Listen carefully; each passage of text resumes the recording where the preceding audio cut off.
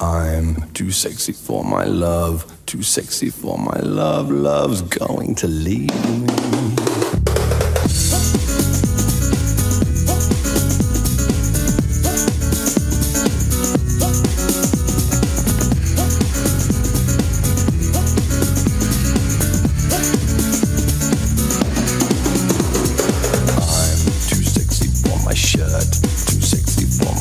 So sexy it hurts. This song brings back memories. It was 1991, the year that gave us the internet, Thelma and Louise, Beauty and the Beast, Robin Hood, Prince of Thieves, and Right Said Fred. They were the first British band since the Beatles to hit #1 in the US with their debut single, which has gone on to feature in countless adverts, TV shows, and films. I'm so pleased he's joining me today from his home in Windsor, and I'm sure he's going to be way too sexy for this podcast. It's Richard Fairbrass. Richard, welcome. Thank you very much. Thank you so much for Zooming with me today. That's all right, yes. And I have to say that you look pretty much exactly the same as you did 30 years ago. What is your secret? I've stopped smoking. And I think it's genetics, actually. I think it's mostly mum. I think mum was 91 when she died, and she had really good skin. So I think it's that. And also I think that wartime generation, they were pretty robust, you know? Yeah. So I think that's partly what it is. Yeah, but I'm pretty careful. We don't have when the band first started, promo just got in the way of casual sex, really. But now I'm a bit older. It's mostly about promo. Just to say, there's like these special face creams that have whale sperm in them that's supposed to erase lines and wrinkles and stuff. I think it's important to look after what you've got, but I fight shy of the knife, I have to say. I have thought about it, but I just think, you know, I'll tell you what I do use. I use there's a thing called aqueous cream, which is a soap, basically. And many, many years ago, my mum had terrible sort of, what do they call it? It's like a red, almost like a red inflammation over her nose and upper cheek. And the doctor said, oh, well, it's just one of those things you've got to put up with it, blah, blah, blah. And Dad wouldn't have anything, he wouldn't believe that. So he took Mum to a dermatologist, and she changed her soap to aqueous cream. And it went. So ever since then, throughout my 20s and 30s and years beyond, I've used aqueous cream to wash. So I would recommend that, because I think soap dries your skin, and aqueous cream It's that kind of like non-soap soap, isn't it? It is. It's like a non-soap soap. You're not meant to rub it in. You're just meant to put it on and then wash it off immediately. Top tip for everyone then. Top tip, aqueous cream. And Sales of aqueous cream, we're going to go through the roof. and it lasts forever. And you get it in a big tub from your chemist. Just ask for it. Or you can order it on Amazon. If your chemist insists on you dressing like some kind of dystopian horror story with a mask and a visor, get it on Amazon. Awesome. So let's dive straight into the nostalgia zone. Okay.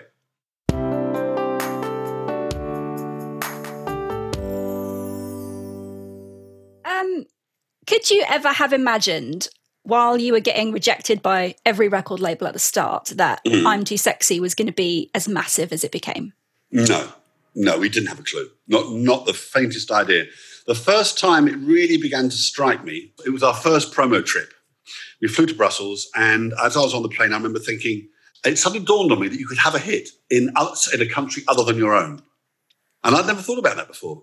I know it sounds really stupid, but I had never considered the fact that you could have a hit abroad. And then when it was #1 in America, that's when it really began to, when it really dawned on me. But strangely, I think with these things, you only really clock it when it's all over. Because you're so busy in it at the time, you don't really understand what's going on. At least I didn't. I didn't really understand what was going on. And it's only when I look back now that I think, my God, you know, that was actually quite extraordinary. Yeah. The song was really a different sound to the sort of music that was around at the time, wasn't it? Yes, it was. It was. Well, partly what happened was the story with that song was that we had the bass line for another song. The bass line for the other song was da da da da da da da da da. It was a really hot day. I took the shirt off, started singing I'm Too Sexy for My Shirt, and that was it. And I didn't know that I could sing that low until we had done I'm Too Sexy. I wanted to be Steve Tyler, really. That's who I wanted to be. You know, I wanted to be a real rock screamer. And that's not the voice I was born with. I was born with a bass baritone voice. And it wasn't until we did Sexy that I sort of realised that I could sing that, I could do that bottom E. And we've just done a song which was number one on the DJs United radio station, which is a song called Tide. And on that song, I can hit a bottom D. So that's a tone below bottom E. And it's really low. So I'm learning that that's actually quite a good thing. It's actually quite a good thing to be able to sing that low. I quite like it now. I didn't like it to start with, but I like it now. You're getting a bit Barry White. Yeah, I love Barry White. The great thing about Barry White is if you took his vocal off, it's just a really boring disco track. It's just you know what I mean? If you take his voice off, there's nothing there. But what stamped it was his incredible sound and the songs he wrote. Yeah, I'm a big fan of Barry White. I think he's great. Yeah. So I hear a little bit of guitar music going on in the background. That's my brother in the basement. Because we're in the studio in about a week's time, and we've got a couple of songs that we're writing about the current situation in the UK, which is dire, and he's practicing those lines. That's what it is. We'll have a little musical accompaniment while we chat. We will, yes. We will. So obviously the song became such an iconic hit, and it topped the charts in 32 countries, including America, but it only reached number 2 here because that was the summer that Bryan Adams was number 1 forever. It was, forever, That must have been gutting for you. Well, it wasn't, no. Everybody says that, but you've got to understand where we came from. We came from absolutely nowhere. So, a top 10 would have been great. Mm. The idea that number 2 was disappointing is so bizarre to me that I can't get my head around it. I would have hated it to go number 1 because there's only one way to go after number 1, and that's down. Mm. So, so number 2 leaves you with something still to achieve, which we eventually did with Deeply Dippy. But no, I mean, we've been on the circuit for 10 years at least, I would think, probably more, playing all sorts of pubs and clubs, thinking that it was never going to happen. So getting to number 2 was absolutely fantastic. Mm. Yeah.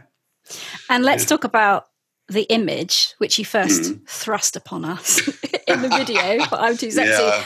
A lot of PVC, fishnet vests, a good dollop of baby oil, I think, was in there as well. How much did you say over your look? Well, the thing is, when people look at that period of us, it looks like it was really well organised. Actually, it wasn't. It was incredibly chaotic. Our record company had never been a record company before. Mm. Our manager had never been a manager before. We had never been a band in as much as we were working with Rob, and we'd all come from different outfits. So everything about it was chaotic. And in the first video, we didn't have any stage clothes at all. So all the clothes in the first video are our own clothes that we raided the wardrobe for. So you had fishnet vests and all was it like leather chaps or PVC chaps? We had because Fred and I used to go to the Pervy Skin 2 parties in London, so we had to have that stuff to get in. But the first time we had proper styling was when we did our first Top of the Pops with the black and white, the PVC and the big Triumph belts and all that kind of stuff. Mm. That was the very, very first time, and Peter Hawker was our stylist. And my feeling was at the beginning, the clothes became more important than us. Ultimately, that became my problem. Mm. And then we signed to a German label who tried to turn us into a kind of songwriting duo and dress us in denims and all that kind of stuff, and that didn't work either. Mm. When we went out live a couple of years ago, in the days before this nonsense, I wore a skirt, and I quite liked dressing up for gigs. I can't imagine going on in a jumper and a pair of jeans. I just can't get my head around that. So I like dressing up. But it's important to never let the clothes take over. And I think the clothes did take over for a while. Mm. Do you think that the image hindered you being taken seriously in the industry? Yes, I think so. And also the track. I mean, I've said this before, but Dustin Hoffman, when he did Tootsie, people were saying, it was such a great performance. And he said, nobody will ever get an Oscar for a comic role. And I think that's true of music. I think you will get lots of plaudits for something that's really depressing and reflective, but you won't necessarily get any plaudits for something that cheers people up. Yeah, I don't know why that is. Mm. It's a kind of snobbery thing. I don't know quite why that is, but we don't take any notice. Is it true that you were told to work out less because you were too muscly for a mainstream audience? No, we were told to shave our chests before we did children's TV. Oh. Because the belief you would scare the children. Yes, the belief was a hairy chest would scare the children, And there are precursors in the pop industry for that, and I shan't say who. But so we were told to shave our chest. It was all a bit weird. At the time I had a boyfriend who sadly passed away now, and that was also a major issue of contention with the label. When we did awards, we had to arrive in separate cars because nobody should have. We tried to hide the relationship and all that, and it's partly my fault. I should have told them to sod off, basically. I should have been more honest. And I just got wrapped up in the whole celebrity, pretend to be something you're not thing. So you've got a song called "I'm a Celebrity," and there's a line in it that says I'm like sexually ambiguous, and I can't remember what the line is. It's like she's in my limo, but he's in my pillow. He shares my pillow. Yeah, and that is a true story for a lot, not just me, but lots of people in the industry. There's a whole load of people who pretend one thing and are another. And there's one thing I think people don't like. We get it from politicians all the time, and we get it from some pop stars and celebrities, which is bullshit. And I think what people hate more than anything is lies. I think you have to try. I go to sex clubs. I've had a boyfriend. I've had girlfriends. I don't hide anything. Partly because I'm a useless liar. I would be found out in a heartbeat. So I have to be honest. I absolutely have to be, just to protect myself. So, but we do. We in the initial stage we got wrapped up in that whole celebrity thing. I've seen some footage of me on Don't Forget Your Toothbrush singing a song with a really sharp suit on, and it's not me. I wear T-shirts and jogging pants, and that smooth kind of pop star thing is just not me. It's just not. And it's not my brother either. But you did lie about your age, didn't you, originally at the start? Did, yeah. But why? Well, partly because I assumed that the pop industry had this. It was almost like a kind of carryover from the 50s. And I remember Johnny Rotten saying, once you're over 25, you might as well forget it. And now he's about 68. So I at the time, I thought the age was a big issue. And now I've got older, I kind of think, well, actually, it's not. It's not. Some of the, Bob Dylan had a #1 album recently. So I just think it's all hogwash. I think it's all hogwash. If you're producing good stuff at the age of 90, then people should be able to listen to it. And it's got nothing to do, Willie Nelson, I don't know how old he is, but I think he's over 80. And he's still performing and doing his stuff. Good for him. Mick Jagger's 70-something, 1, 2. We don't make those things anymore. The industry has moved on a bit, so I don't feel quite so cornered by it as I used to. At the height of it all, did you ever take a moment to step back and think, wow, this is happening? Or did you think, did it all happen too fast to take it all in? Well, my situation really was complicated because my partner at the time, Stuart, was very ill. He was HIV positive, and his illness and his condition went up and down, up and down, up and down. So some days he was fine, some days he was really ill. So Stuart and I have been together for about 10 years. So when the band broke, he was stuck at home with his HIV status, and I was gallivanting all over the world being sexy. So I was always psychologically pulled back to the UK and him.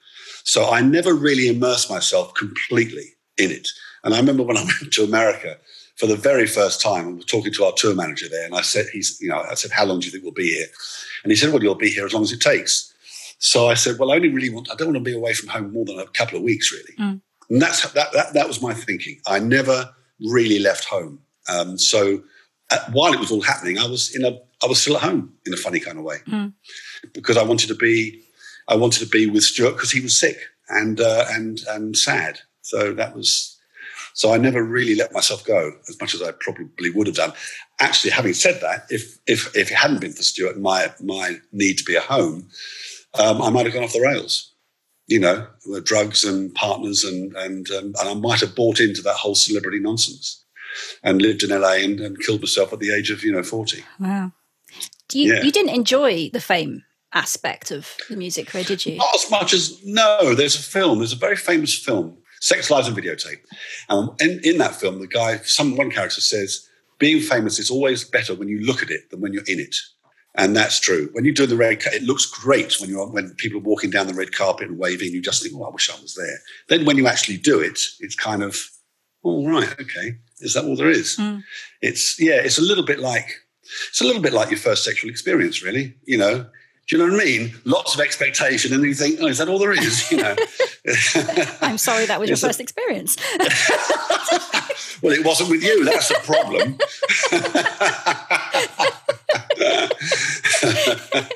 Yeah, exactly. But it must have been great to be able to share your success with your brother, though, and have those memories together. Yes, it was. Absolutely. Yeah, but I mean, I'm more aware of that now than I was at the time.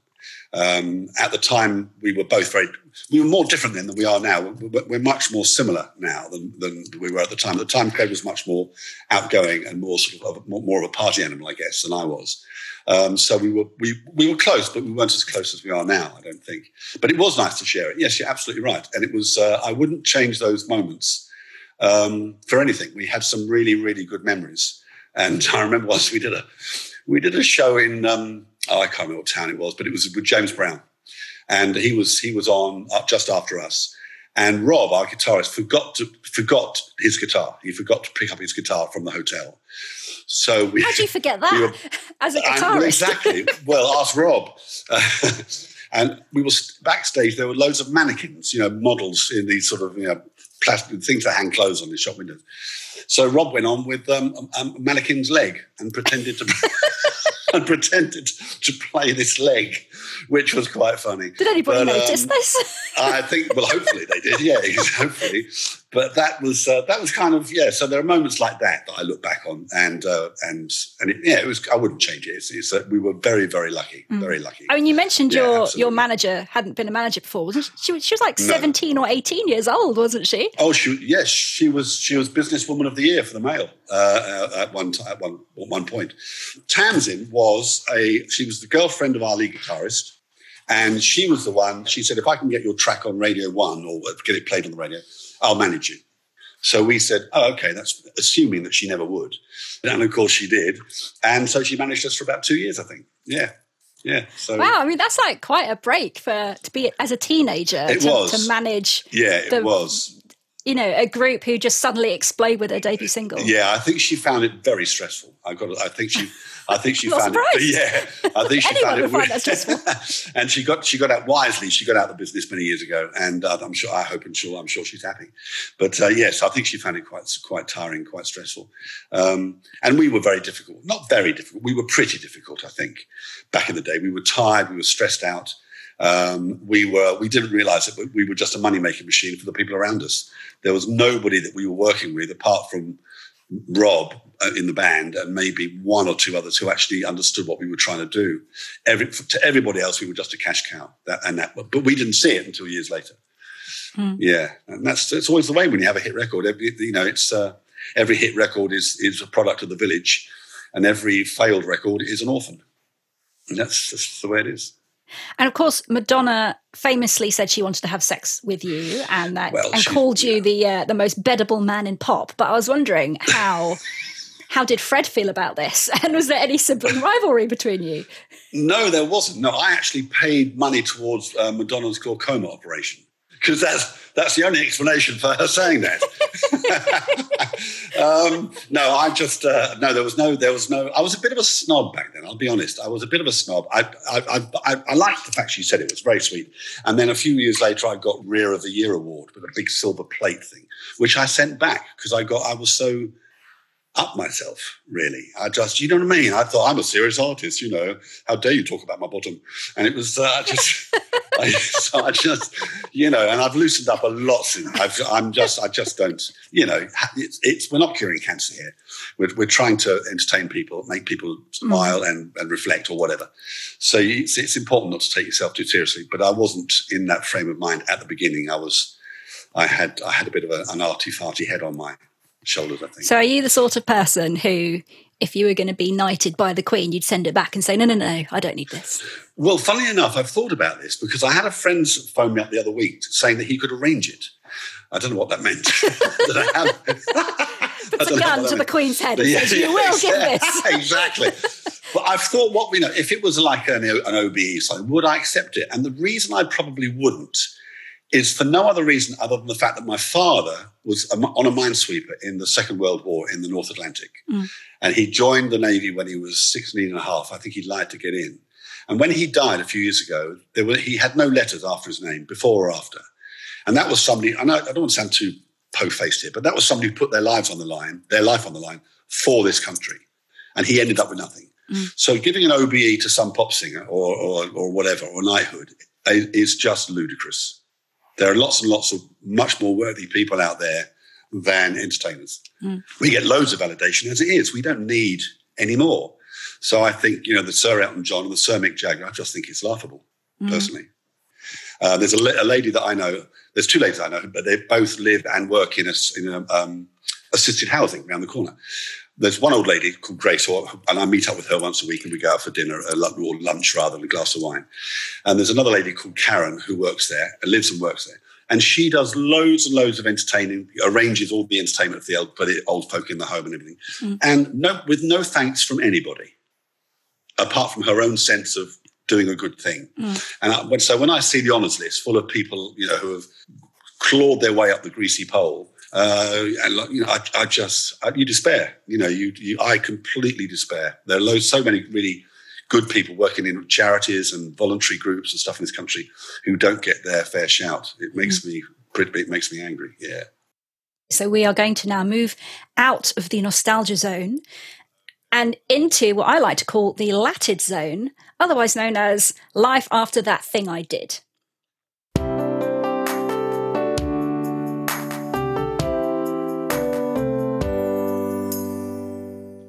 You've been making music ever since you first burst onto the scene, and I think 9 albums you've released now.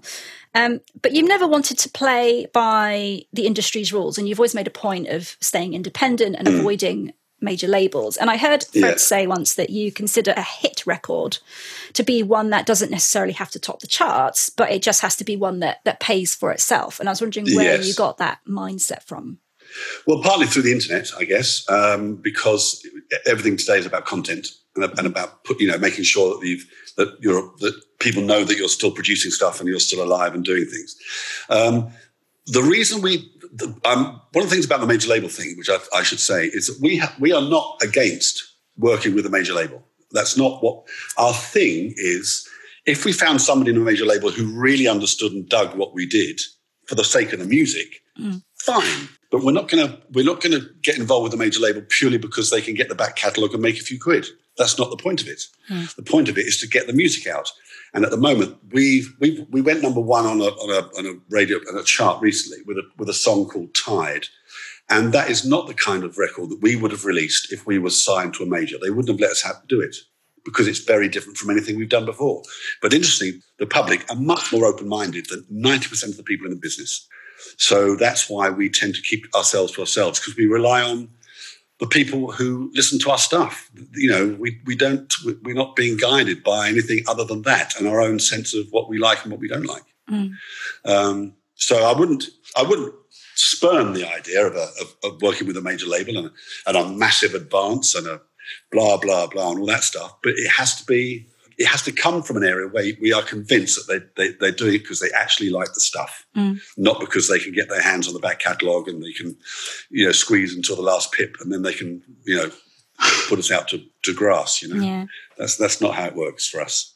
Much of your latest success has been in Europe and Germany, especially, and also the US dance charts. Do you think if you'd played more by the rules here, it would have been a different story?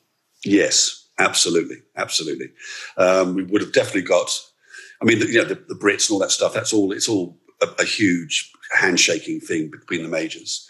If you're signed to an independent, it's very difficult for that independent to raise its head above the parapet when everybody else is doing it.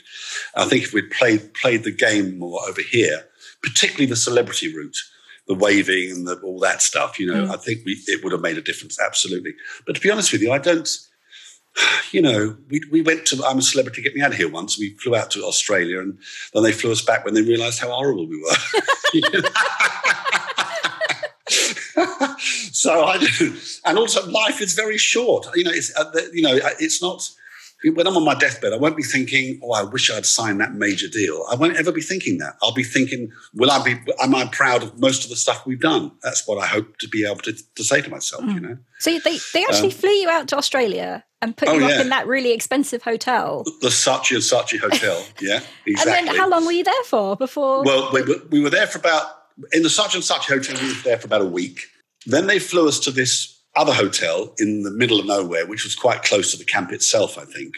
Mm-hmm. And then they flew us back. They paid us the money, in all fairness. They paid us the money. But one of the things we were told, and I don't know whether this is true, but it was the year that Christopher Biggins won. Mm. And somebody said the reason we were flown back was because they didn't want two puffs in the jungle. Oh. So I don't know. Yes, that was whether that was true or not. I couldn't say. But we're just not very good at that. Fred and I are very, very mouthy. And if we think, as a quick example, we did a Holmes thing, you know, celebrity Holmes thing with Gabby Roslin, and a few years ago now. And it's one of those things where you have to repeatedly walk into a house and look amazed. You have to look at do you know what I mean? And so we walked in, looked amazed. Can you do that again? Walked in. So we hid around the corner, waiting for the next sort of action. And Fred and I were saying, "What a load of bollocks! This is such a load of bollocks." And then we heard in our earpiece, "You might want to turn the microphone off." And you all, we had these bloody.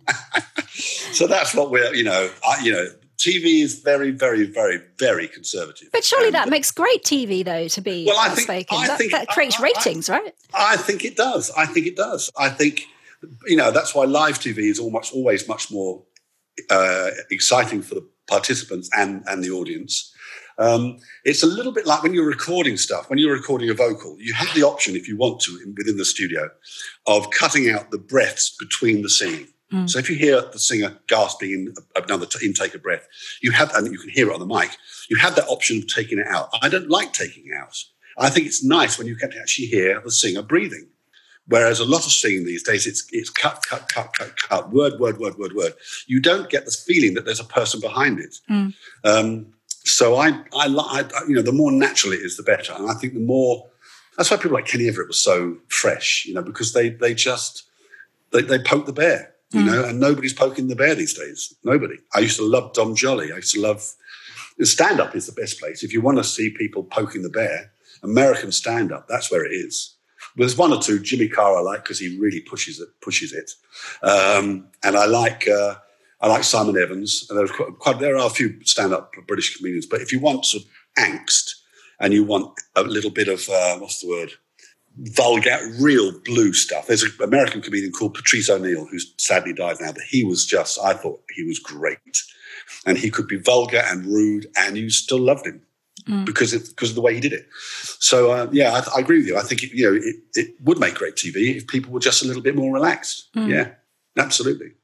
You mentioned Stuart a little earlier, and I imagine your most successful years were probably perhaps the most bittersweet for you because Stuart did become unwell and you later made the decision to effectively become his full-time carer for many years. Yes, yeah. What was that like for you? Well, it was the weird thing about that, there was two of us. It was me and a lady called Doreen. We were both the main carers. And he had the locals, at the time when this country had money, the local council supplied a carer to come in the morning and help Stuart dress. But the weird thing was that we began as a couple, and then I ended up, and I was a partner, and then I ended up as a carer, and that's not a good place to be. Partly because it changes the way you feel about the other person, and partly also because the other person feels differently about you. So it was actually quite difficult, I must admit. And bittersweet is exactly right. That's exactly how it was. And sadly, we had newspapers, the Mirror. The Star, the Sun were fine, actually. I've got to say, the Sun were absolutely fine. But the Mirror and the Star, they took a very negative attitude to Stuart's illness and my relationship to him. And that made it very difficult for us at the time. I mean, that as an example as to how paranoid people were back then. And it's a paranoia that is replicated today with the obsessive mask wearing. Fred and I were coming to Chelsea Westminster Hospital. It's got a car park underneath. And the Chelsea Westminster Hospital is well known as it's got an HIV unit and everything there, But we were going to the cinema, which was just down the road. And so Fred and I thought, we'll park the car underneath the hospital. And as we came out, we were photographed. And then the headline the next day was, said Fred in AIDS scare. Gosh. And that's just because we were coming out of the hospital. We just used the car park. So that's what it was like. It was pretty rough. And of course, I felt badly for Stuart because he didn't have a voice. Nobody wanted to talk to him. But they were quite happy to level accusations at him and take pictures of him, but they weren't really interested in what he was saying. And it's very distressing when you see somebody that you love become so ill. Yeah, it was pretty. And it's taken me. I still talk to him every day, and it's 10 years ago that he died. Because you then also suffered a stroke and then developed cancer. Yeah, exactly. As it kind of progressed. I'm sure a lot of carers will say that, you try to put on a brave face and be the strong one. And although obviously it's terrible for the person who's sick, it must have taken its toll on you as well. Yes, I think it does. But you don't really know it at the time. I remember walking through Chelsea Westminster Hospital. Stuart was having some bloods taken. And I was just walking down the corridor and his consultant was walking towards me. And he said, "Are you all right?" So I said, yeah, I'm fine. And he said, "No, you're not. No, you're not. You better come with me. You better come with me." And he grabbed me by the arm and took me into this little room in the hospital. And I sat down and I burst into tears. I didn't realise I was that close to it. And I remember exactly what he said. He said, "You're not scaffolding. You don't have to hold everything up." I remember that. And that's true. And, carers have a tremendous weight, particularly if they're caring for somebody they love. If you're caring as a career, but as a job where you don't have an intimate emotional relationship with many of the people you look after, that's one thing. But if you're caring for somebody that you love, it's extremely stressful. Yeah. But for all sorts of reasons. And I used to buy flowers all the time because Stuart loved flowers. And the stupid stuff you get in your head, I used to think, well, if I just buy one more bunch of flowers, everything will be fine. And you get into this weird sort of that you can help, and you can't. It's not in your gift. You just have to be there. That's all you can do. And how did losing Stuart affect you? Because I know loss tends to make you kind of put things into perspective in terms of priorities and stuff. Well, there's a thing that, I don't know whether, I think the Queen must have nicked it because it's a really good quote. But I think she said it at Lady Di's funeral, I think. But she said, grief is the price we pay for love. And that really rang true. And I have never felt so grief-stricken as when Mum died and Dad died. I was incredibly sad, but it made sense. Dad was in his, edging towards 70. Mum was 90. There was a logic to that. Stuart died at the age of 45, and he had been dying for 20 years, probably on and off. So it did have a tremendous. I had counselling, which didn't really help. And at the beginning, I used to think, I'll shake this. This'll, I'll move on, and all this nonsense you tell yourself. And I haven't, and I probably never will. That's just the way it is. I was hoping I would, but I've discovered that prostitutes is no substitute for a loving partner. So you just have to. I've often said, if anybody, because I don't go so much now, but I used to go to sort of sex club and stuff, and if anybody ever accosts me on that, I shall say that it was under doctor's orders because it was one way of preventing tennis elbow. That's my theory. So but yes, it did. It left a big hole, and my room is full of Stuart's paintings, and this house that I live in, this flat, which is beautiful. If Stuart lived here, it would be immaculate. It just would. But it looks like I'm a student. I've got books all over the floor, and do you know what I mean? So, but if Stuart was here, it would look amazing. And the house we lived in Fulham looked amazing. And he did all the work. He was a real home builder, and I'm not, and I'm just not. No. Did it kind of make you reevaluate your perspective on your music career, of what was important? No, it made me.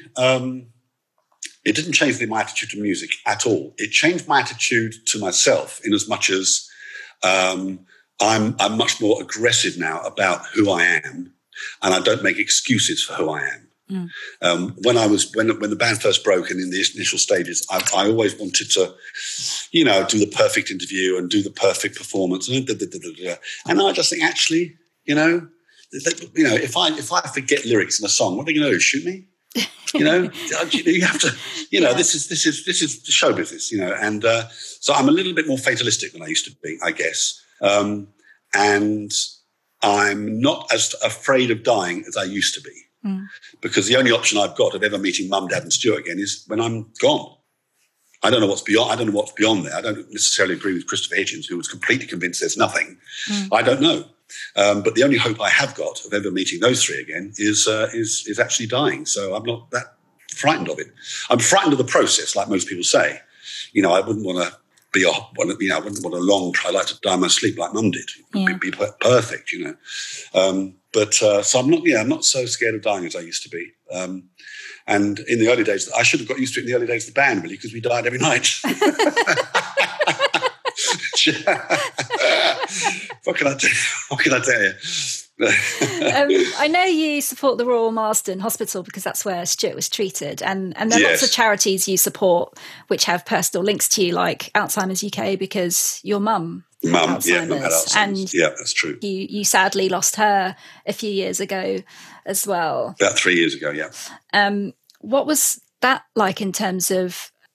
I mean, Alzheimer's is such a horrible, horrible illness, which I think it affects everybody around the person who has it.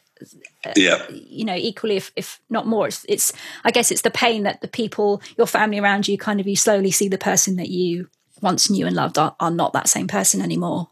Exactly. The weird thing about Alzheimer's is, as you say, the person who is most affected by it is the least aware of it. So it's the people around who are the most affected.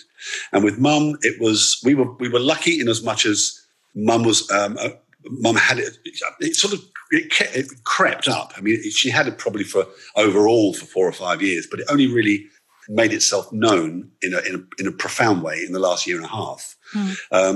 And funnily enough, when the care home phoned and they said your mum has passed away, part of me was relieved because she hated it. She hated being in the place. I think by the time that she died, she'd probably forgotten this, but I know that when she went into the home, she was incredibly resentful of me and Fred because she thought she was just going to go home.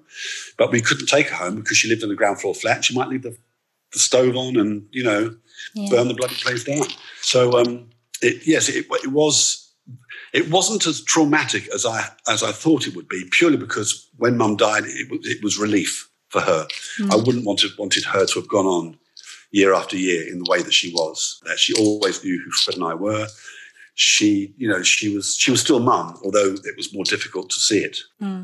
But it is, yes, it's a really debilitating condition.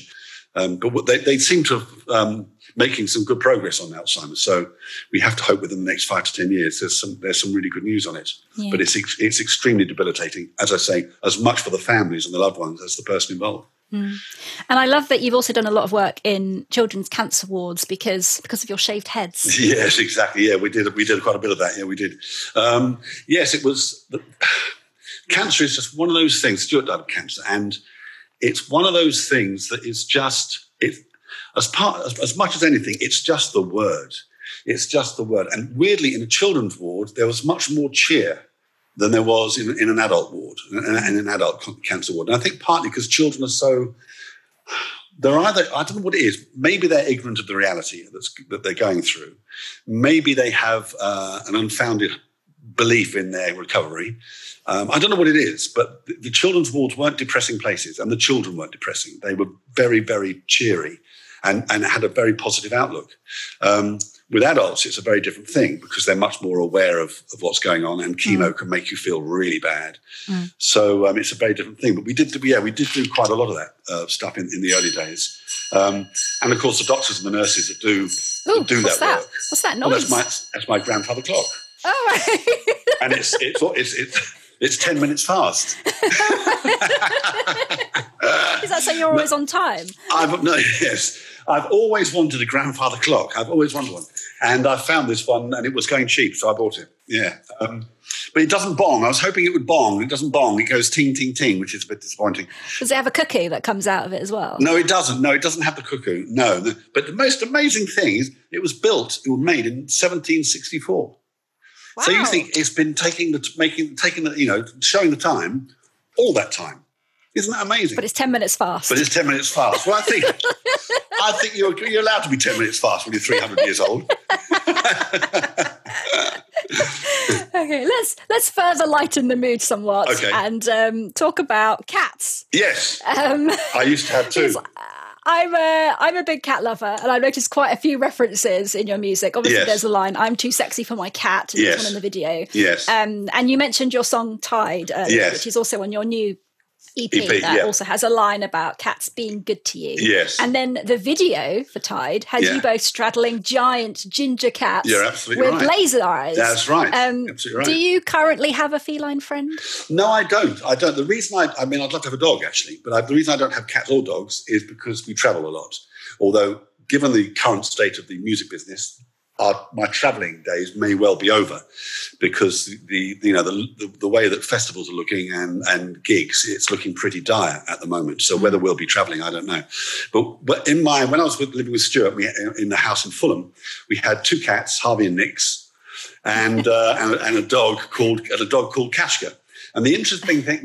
What you're going to say, Harrods? No, exactly. We should have, shouldn't we? Yeah, exactly. Yeah, but.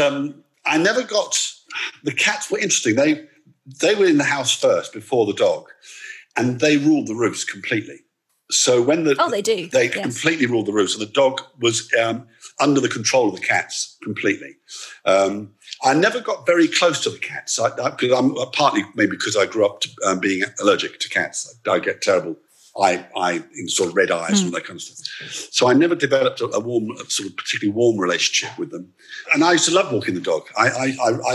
When Stuart was unable to walk the dog because of his stroke, I used to walk the dog, and I used to really enjoy it. Going to the park with the dog and everything. It was really, really therapeutic. Yeah, it's like sort of just time for yourself. It was good. But going back to cats, no, it's true what you say though. The cats do figure quite largely in our visual history. You're absolutely right. And funny enough, with "I'm Too Sexy for My Cat," in Vietnam, I think it was Vietnam, I can't remember, maybe it was Korea, I can't remember, but one of these Far Eastern countries, they said because cats are holy, they regard cats quite highly there, and so they said they wouldn't play the record unless we changed the lyric. Took the word cat out, yeah. What did you have instead? We didn't do it. We didn't do it. Yeah, it's just another place. Well, it was just another place to have to go to. So we decided against it. But no, you're absolutely right. I hadn't thought about that. But cats, yeah, it's and I don't know why we chose "I'm Too Sexy for My Cat" as opposed to dogs. Yeah, we could have had dog, couldn't we? Yeah, but we didn't. Isn't that weird? Probably because you couldn't have used the word pussy in the lyrics. Oh, maybe. Yeah. Maybe you're right. Yeah, you know more about our stuff than I do. While we are talking about your new EP, let's hear a little bit now from the title track, "Good Times Everybody."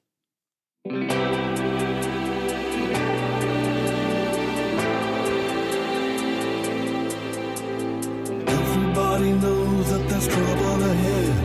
We hope it's getting better this time. Everybody knows some things have been said. We hope it's getting better this time. We hope it's getting better this time.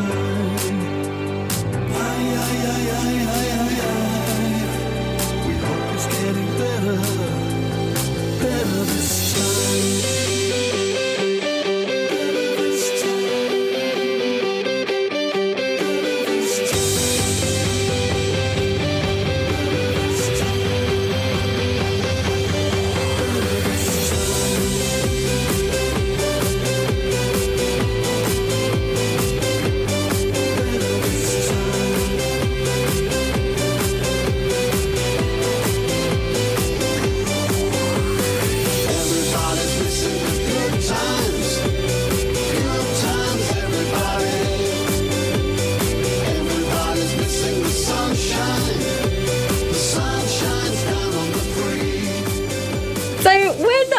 first heard the track, I thought it had a great summer vibe and that it was probably inspired by lockdown, as the lyrics seemed quite relevant. Everybody's missing the good times. But then I learnt that you actually wrote it about Brexit.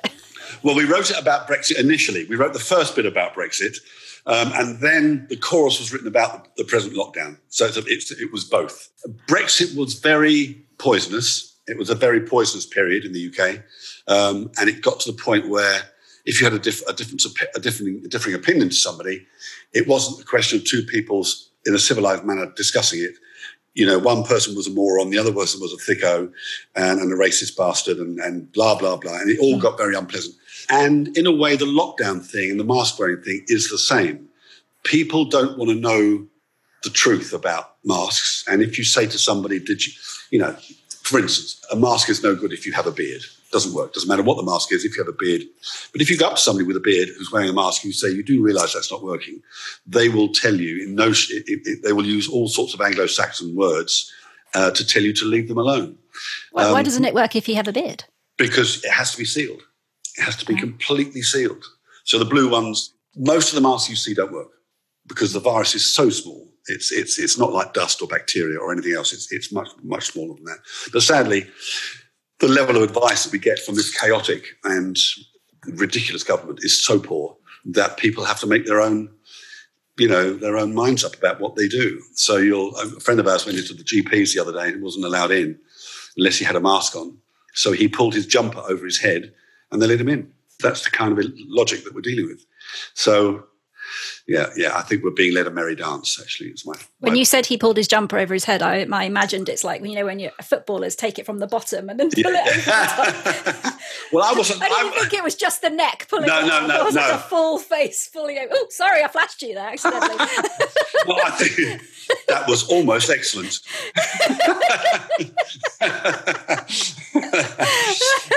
But yeah, I think he pulled it right up. I don't think he did that, up to the nose. I think he pulled from the bottom right over the top of the head. I think he did, yeah. Oh. I think he did. But so back to the single. Yeah, that was written about two separate political events, and we've got a song that we're working on now, which will be on the next EP, called "We're All Criminals," and that's specifically written about our current situation. And the mission creep that governments have been on since the 60s is something we need to pay attention to much more than we do, I think. Parliament is there in all but name, and most of the stuff that laws that are passed by decree. So we're living in very strange times, I think. So I think I just kind of think we need to be much more vigilant of our own personal safety, our own personal privacy. And there's also, whether it's big tech or whether it's governments, there are all sorts of people all over the world trying to get information on you. And now they reckon data is more valuable than oil. Well, troubled times, but at least we have your music to make it a little bit brighter. I like cheering people up. Generally speaking, but you know what they say about comedians who are usually really depressing people in private? Yeah. And Fred and I, when we're talking, we get really, really angry. And I get, when I'm walking down the street and I see these people who are not thinking people. They're walking down the street on their own, in the high street, in the fresh air, with a mask on. Well, they're doing that because there's no guidance. And in 5 years' time, I think there'll be headlines saying, mask lung. Were you wearing masks in the year 2020, 2021? Because if you were, and you're having breathing difficulties, see your doctor. I just be cynical. Everybody should be a little bit cynical about what they're being told. The music. That's why I like I'm Too Sexy. Every time, I've never once. I'm not lying when I say this. I've never once not wanted to sing it. Not once. Never in 20 or 30 years, whatever it is. And it's because it cheers people up every time you start it. It's so ridiculous. It's so painfully, obviously stupid, that it's fun. And my relaxation is watching stand-up. I don't listen to much music. I watch a lot of stand-up because I like to be cheered up. Yeah. So. Well, Richard, it's been lovely talking with you today. Nice and best of luck with the new EP. Thank you. We are both now officially too sexy for this podcast. Yes, we are indeed. And it's always been the case.